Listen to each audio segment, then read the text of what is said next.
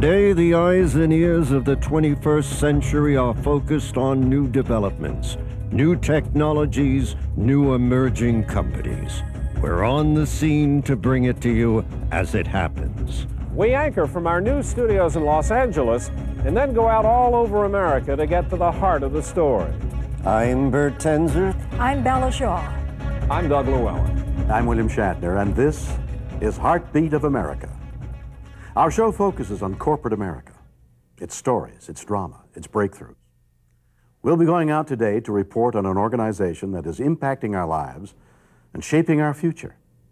An organization that truly is the heartbeat of America. In the 20th century, a group of future Americans led by William Shatner ventured out into the universe. The challenge? To take the American spirit and courage to the final frontier of man, outer space. It was an exciting time on television, but it was only a fantasy. It's the challenge to unite America and to keep our economy and our country moving forward. This has inspired Heartbeat of America to launch a special series entitled Keeping America Strong. In the 20th century, William Shatner took us off on a voyage into the universe to experience what life is like on other planets. But now, here in the 21st century, he is back to explore what life is like right here on our own planet. This is all part of a series that we call Keeping America Strong. And part of Keeping America Strong is keeping corporate America's computing technologies operating at peak performance. But how do we do that when computer code has actually outgrown its capacity and executable programs are taking too long? Well, for that answer, we go to today's guests who should know because they are the originators of supercomputer-compatible cluster computing on the Mac. They have 6 years of experience writing high-performance computing code and harnessing the power of clusters. Their award-winning work is taking companies to a whole new level, and we're about to find out exactly what this is all about. They are from a company known as Doudger Research, which is headquartered in Huntington Beach, California, and specifically, this is a company that specializes in high-performance scientific and cluster computing. And if you don't know what cluster computing is, you're just like me, and we're going to find out together. First on my left, I'd like you to meet the president of the company, Dr. Dean Doudger. Dr. Doudger, welcome. And on his left is Kevin Sinclair, who's the vice president of operations. Two computer geeks who seem like really normal guys. Let me ask you, number one, why would a company or anyone want to make use of cluster computing? And in that answer, tell me what cluster computing is. Well, the idea of cluster computing is basically you take your individual computers, say your personal computers, and combine them together to be able to tackle a larger job that no one computer could do alone, and to tackle that larger job faster or more efficiently than one computer could do alone. So in effect, you can take a bunch of small personal computers and by connecting them together, build a supercomputer. Yes, is that that's right. And essentially your own personal supercomputer if you want. Right. One that you use just yourself or just with your group of friends or things like that. And what kind of problem does that solve? Well, I mean, there's a large span of problems that can be addressed. There's sort of two categories that I could describe. Say, in the scientific or technical problems, very large calculations for scientific problems, as well as, say, digital video or digital special effects, where you're dealing with large amounts of data that has to be processed for, like, just to be able to edit a program together like this, or for putting together intros. Or for doing high-tech movie special effects and things like that. That's right, like Star Wars Episode 3. Exactly. What are some other examples of how clustering computing can be used? Cluster computing can be used certainly in a technical arena. It's sort of like an aerodynamics or thermodynamics problems they're solving for the space community. Could even be used in applications such as just general number crunching. If you're looking at probability statistics, sort of those realms, we've seen customers use Pooch for applications such as that.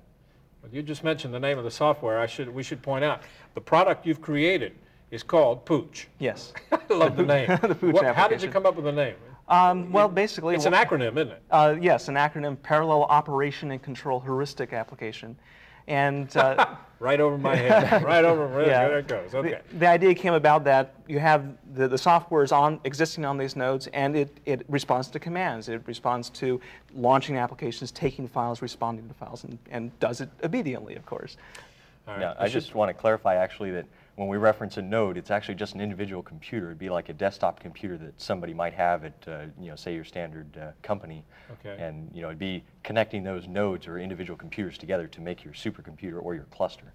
One of the big advantages, I understand it, is that for large organizations that have a lot of computers in their building, in their facilities, at nighttime when everybody goes home, it really is possible to wire all these community laptops together, which isn't hard, by the way, and have these tremendous problems being solved overnight while other people aren't using the computers, right? Yeah. Yeah, and that's the beauty of it, because you have an underutilized resource that's going to sit idle for maybe 12 to 15 hours when your workforce isn't there, and you could have, say, a person in your company that needs to solve a large problem, and you don't have the capital resources to fund a large supercomputer for your company. And so you can use these underutilized assets at night, and you can actually perform those tasks that are just monumental that you would need a supercomputing resource for on assets you already have.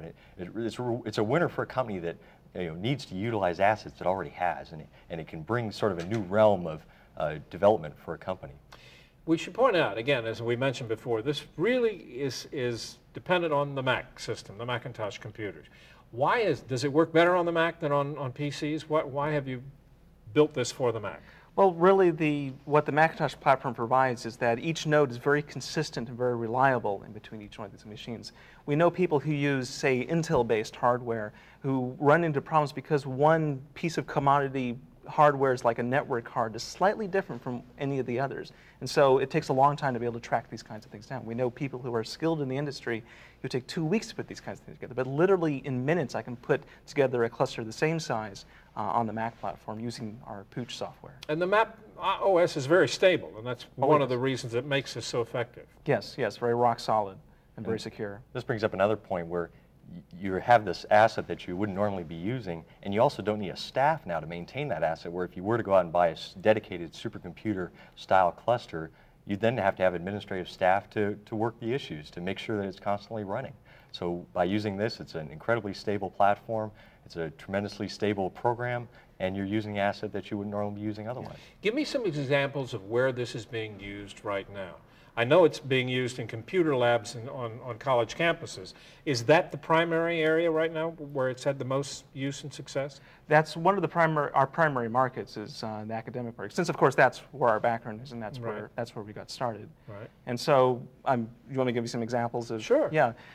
For example, at Berry College in Georgia, he has, say, a few G5 Macs in his office. A Professor Todd Timberlake there, working on high energy particle physics. During the summers, he uses the iMacs that are in a neighboring computer lab when the undergraduates are not using it, for example. And I know people at, say, UC San Diego who he runs a program called Mr. Bayes, Professor Holzenbeck over there, in the biology department, that works on determines the evolutionary paths between different species based on their DNA. And so he's some remarkable This is pretty sophisticated stuff we're talking about, There's some very interesting research there that he sees Pooch as the easiest way to be able to put together clusters.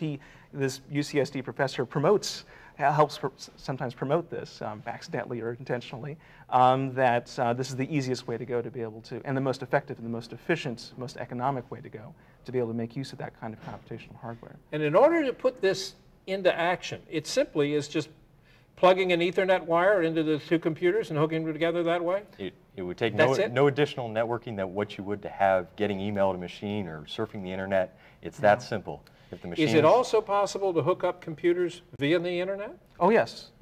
We've connected computers back to, say, UCLA, which is where this project started, say from Washington D.C. or Toronto, Canada. My distance record is right now outside Munich, Germany, 6,000 miles away back to UCLA. So trying to solve one problem, you've got computers here and computers on the other side of the world, all working together. That's correct.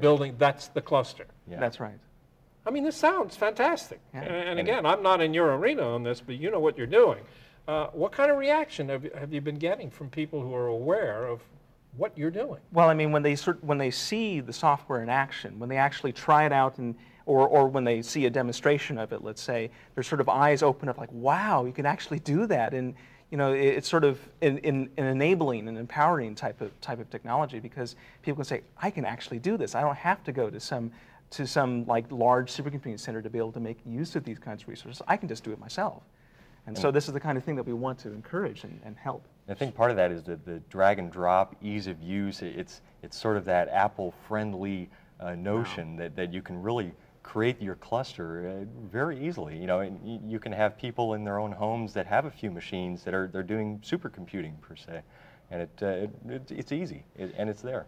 Well, it sounds great. We'll have a demonstration of this, but for the time being, it's obviously a very intriguing thing that you've come up with, and obviously it's great hearing about it. Thank you. Thank you.